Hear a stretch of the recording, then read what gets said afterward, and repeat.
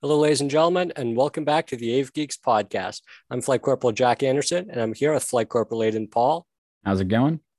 and the newest member of the AV Geeks podcast team, Flight Corporal Madeline McConnell. Hi, everyone. All right, so for the very first episode of season 2, we have a very interesting topic.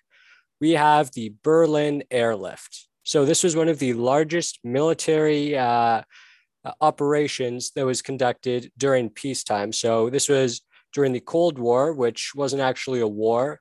It was the standoff between the Soviets and the Western Allies. So just quickly before we talk about the airlift itself, we have to talk about the political state of Western Europe following the Second World War. So following World War II, the continent was divided between the democratic Western powers and the communist Eastern ones. This was especially true in the case of Germany, with it being divided amongst the British, French, and Americans in the West and the Soviets in the East. It was also agreed that Berlin would be divided in much the same way, despite the fact that it was deep in Soviet territory. However, this left the western sector of Berlin quite vulnerable, as it would now have to rely on Stalin's good word not to block the roads and the rail lines. And let's be honest, this is Stalin we're talking about. He's never kept his word, I don't think once. No, so I think we all see where this is heading.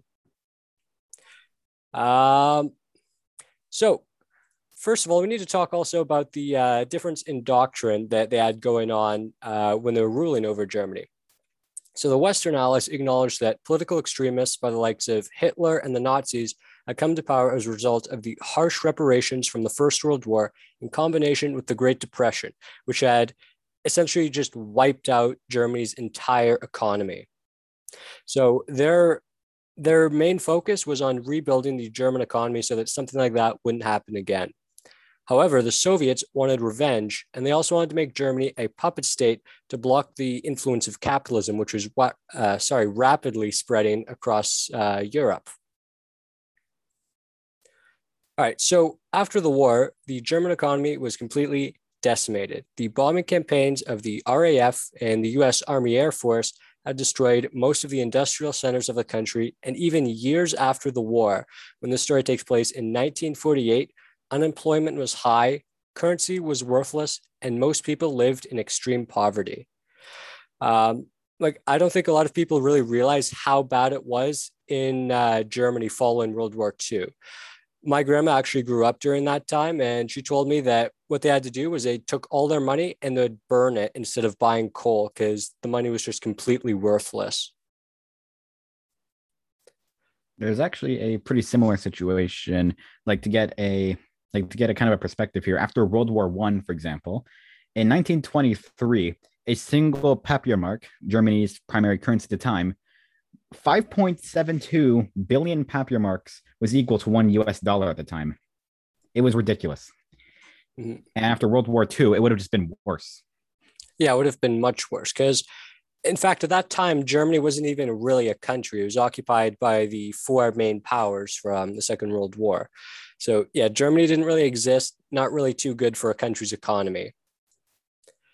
So the Allies had actually tried enacting currency reforms to fix these, but these efforts were sabotaged by the Soviets because, as I previously stated, the Soviets wanted revenge. So they wanted the German people to be as poor and to suffer as much as they possibly could. So in 1948, the Allies met again to try and form a new currency in the form of the Deutschmark. They also secretly discussed the possibility of forming a West German nation. When Stalin found out about this, he was furious and he left the Allies' four-power council. In addition, on the 23rd of June, 1948, Soviet soldiers blocked the route to Berlin, and the electrical station for the city, which was located in the Soviet eastern sector, cut off the power. So the Berlin airlift had officially begun. Or, sorry, not the Berlin airlift itself, but the pretext for what would cause it. So President Truman of the US met with all of his generals, and they gave him three options. They could either pull the US forces out of Berlin and let the Soviets take it, they could leave their forces there until they collapsed due to lack of resources, or they can send in the army to clear the roads. However, that one would start another world war. His main generals advised him that they should pull out of Berlin. And Truman responded saying, "We stay in Berlin, period." The president suggested that they fly in the supplies. After all, the only way to block a plane is to shoot it down. And if that happened, it would mean the Soviets were the aggressors and the instigators, and most of the international community would probably take their side. And on top of that, you're shooting down at the time, still friendly plane. Like that's straight up an act of war. So again, World War III. Exactly. So I think what the big thing the Soviets didn't want, or I think what no one wanted there, they didn't want to be seen as the ones starting World War III. I think they all knew it had to happen, or most of them knew that they needed it to happen for their country, but none of them wanted to start it because they didn't want to be seen as the aggressors, the instigators, pretty much the bad guys. So Truman suggested that they fly in the supplies. Now, the generals protested this profusely, saying that it was completely impossible. But that's when Britain's RAF stepped in. So over the war, Britain had been cut off to foreign trade completely by the German U-boats. And as a result, they had become quite good at rationing supplies. Their officers calculated that it would take 4,000 tons of food and fuel per day to keep Berlin alive. This would mean that there would have to be approximately 1,300 flights per day, and the Americans were the only ones with that type of capacity. Now, with British support, Truman's generals decided to go along with the plan. And so on June 26, 1948, the first flight of Operation, I think that's Wittels. It's German words are a little confusing, but it was called Operation Wittels, and it was the start of the Berlin airlift. So they took off from bases in England and West Germany. However, in these first stages, they only took about 80 tons of supplies with them each day. Now, the Soviet anti-aircraft guns didn't fire, and it appeared that their gamble had paid off because Stalin was threatening that if Americans encroached on Soviet airspace, they would be shot down. That didn't happen because Stalin knew that he couldn't do it. So there weren't enough pilots and aircraft for this operation, though. The Air Force tried to solve this problem by bringing in new air wings from bases all over the world, even faraway places such as Guam, which is on the other side of the world. It's all the way in the South Pacific, which is absolutely insane. So 2 weeks into the airlift, only about 1,000 tons of cargo was being delivered per day, which was about a quarter of what was required. This is not to mention that the US's base at Tempelhof was in very poor condition. So this was the main airport for the US military in Berlin. And often ground crews would have to go out with rocks and clay and cement, and they'd have to repatch the runway in between the flights. Again, that is absolutely crazy. The only thing we have close to that in Canada is when they have to go out with snow shovels during the winter. But still, to go out and have to reconcrete a runway in between flights, that is completely unheard of. Not only that, but it gets worse. Tempelhof gets a lot worse. There was actually an apartment building that stood on the approach path, and landing gear from planes would frequently come less than 20 feet away from the roof, which again, that is completely insane. There's no other airport like that in the world. I'm also fairly certain that's illegal today. Like either they'd move the airport somewhere else or they'd demolish that apartment building. There is no way that would be allowed in this day and age. I'm just wondering what Berlin was thinking when they built that airport, like before the war, and they had that apartment building made. Well, I think during the war they sort of ran out of airplanes and pilots, so they sort of thought might as well build an apartment building if the airport's not being used. But again, that's like someone building an apartment building around Pearson during the pandemic, which would be completely insane. Right. Yeah, I agree, especially when it comes to like taking off and landing. Having that apartment building in the way would be super, super tricky. Yeah, I don't know what they were thinking when they came up with that one, but whatever. Yeah, well, then again, like you said, during the war, it didn't exactly have all that many pilots. Let's figured, yeah, I might as well build an apartment building, and also might as well. We're gonna completely demolish Berlin after we win the war anyway. Why the hell not? Yeah, I mean, why ever plan into the future thinking that maybe one day we'll need the airport again? But Nope. I mean, to be fair, Hitler wanted to completely replace Berlin, but That's a good point. But getting back to the topic here, right. despite all of these problems, the airlift actually boosted morale and brought people together. So people from all over the world sent care packages to the people of Berlin. Even people from London, England, who had been bombed real heavy by the Germans during World War II, they set aside those wartime grudges and they started sending food, money, stuff like that over to Germany, which really shows how this brought people together. Now, mechanics from both the US Air Force and the Royal Air Force volunteered in large numbers to go to Germany to help in any way they could. And the German people, who had previously been aggressive toward the Allied pilots who had bombed their cities, now gave them gifts and beer. That was pretty cool. I mean, that completely changed the German opinions of their pilots because they went from bombing their cities to really helping them out there. However, this was a pretty chaotic operation. There wasn't really any organization going on. So the White House decided to send someone to help organize it. They sent General William Tunner, who had run an airlift over the Himalayas into occupied China during World War II. He got to work organizing it right away. First, he created a strict schedule. Planes would take off and land at 3-minute intervals. When they landed, the crews would have 30 minutes to unload before taking off again. He also assigned 5 altitudes for planes to fly at, which maximized the number that they could have airborne at any given time. He also replaced the exhausted Air Force pilots with new ones from the US Navy and changed out the C-47s for larger C-54s. He also made up for the ground crew shortages by hiring German civilians to unload planes and former Luftwaffe mechanics to help with repairs. So I said before that they set apart wartime grudges. This is taking it to a whole new level. You're taking people from the German Air Force and from the US and the British Air Force, and you're putting them to work together. And it actually worked, which is absolutely crazy. Yeah, gotta agree. When I read that, I was honestly very surprised that they made it work. Mm-hmm. Yeah, it is shocking because you would not think that because this happened during 1948, so that's 3 years after World War II. So it had been just 3 years since these men had been shooting at each other, pretty much, or they'd been repairing aircraft to bomb each other, and now they were working with each other. That is truly amazing. You really don't see stuff like that anymore. Well, it seemed that all of these changes worked because on August 12th, they delivered 4,500 tons, meeting the requirements for the very first time. Also around this time, it was discovered that one of the pilots, named Gail Halvorsen, had been dropping candy to the children of Berlin with homemade parachutes. He earned the nickname the Berlin Candy Bomber and Uncle Wiggly Wings for how he would wiggle the wings of his C-54 to the kids to tell which plane he was in. General Tunner saw the PR potential and ordered them to be increased.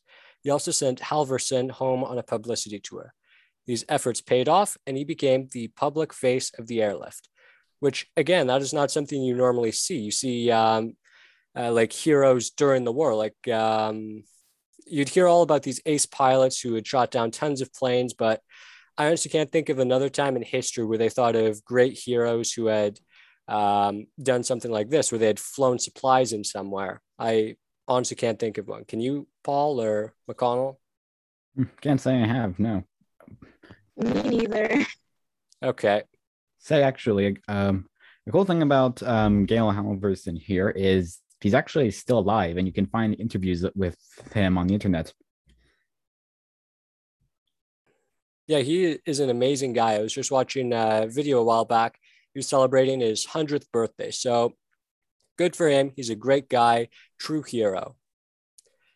Now, let's start talking about the winter, because the winter would be a massive problem for these aircraft. So when it arrived, it brought with it awful weather conditions. That year, there was more fog than usual.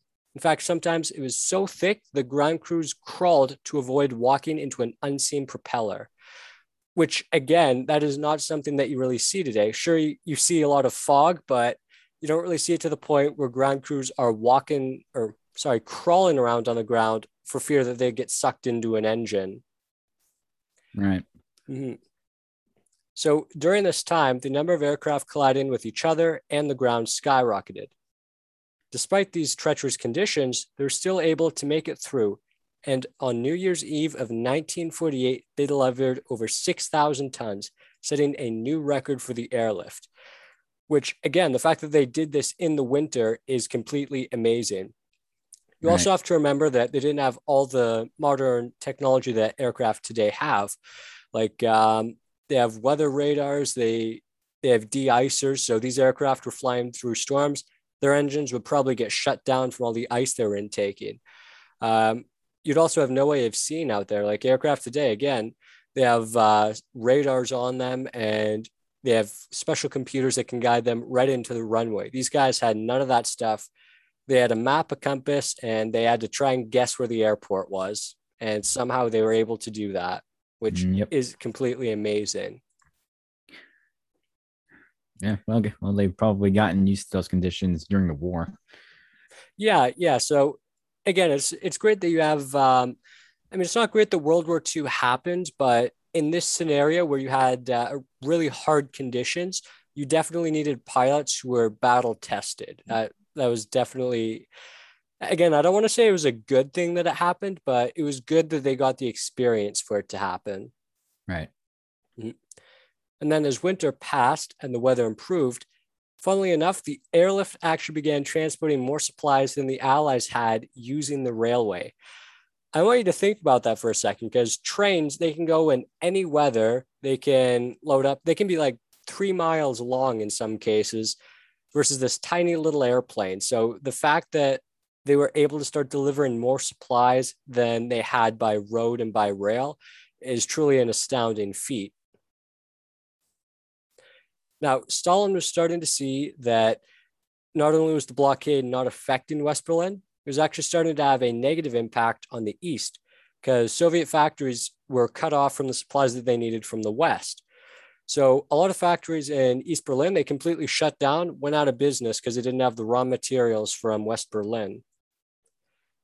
So with all of this, on May 12th, 1949, the Soviet troops moved the roadblocks and let the Allied trucks and trains through again. This road would never close for the rest of the Cold War, which again is truly amazing that with this one event, they were able to secure that lifeline for the rest of the war, because Cold War, it went on for about 40-ish years. Pardon? About 40, 50 years. Yeah, 40, 50 years. That sounds about right. But for 50 years, they were able to drive their trucks and their trains through hostile territory, and not once were they fired upon. That is amazing. Yeah, especially considering the tensions that rose after the Berlin airlift. Exactly. So this event was actually seen as the declaration of the Cold War, as it laid out exactly how it would be played. Because not a single shot was fired during this entire event, but it brought the world right to the brink of World War III. And that happened countless times throughout the Cold War. You have the Cuban Missile Crisis, Vietnam, Afghanistan, all the tons the Korean War, all that stuff. Right, the Korean War too. Forgot about that one. I feel like everyone forgets about that one, but so it dictated how the Cold War would play out. So it was a very important event in history. So over the 11 months that it operated, the airlift delivered approximately 2.4 million tons of cargo, which again is absolutely insane. We've said that a lot throughout this episode, but it is true. The number of cargo that they delivered throughout this campaign was truly astounding. It has never been seen before in history. And I really don't think it's ever been seen since then, too. So after all of that, 79 Allied aircrew and German civilians were killed during the airlift. So yeah, there was quite a large amount of casualties from this. So it did definitely have a negative impact on that front. But with all that, Stalin's greatest fear throughout the whole thing was the creation of an independent West German nation.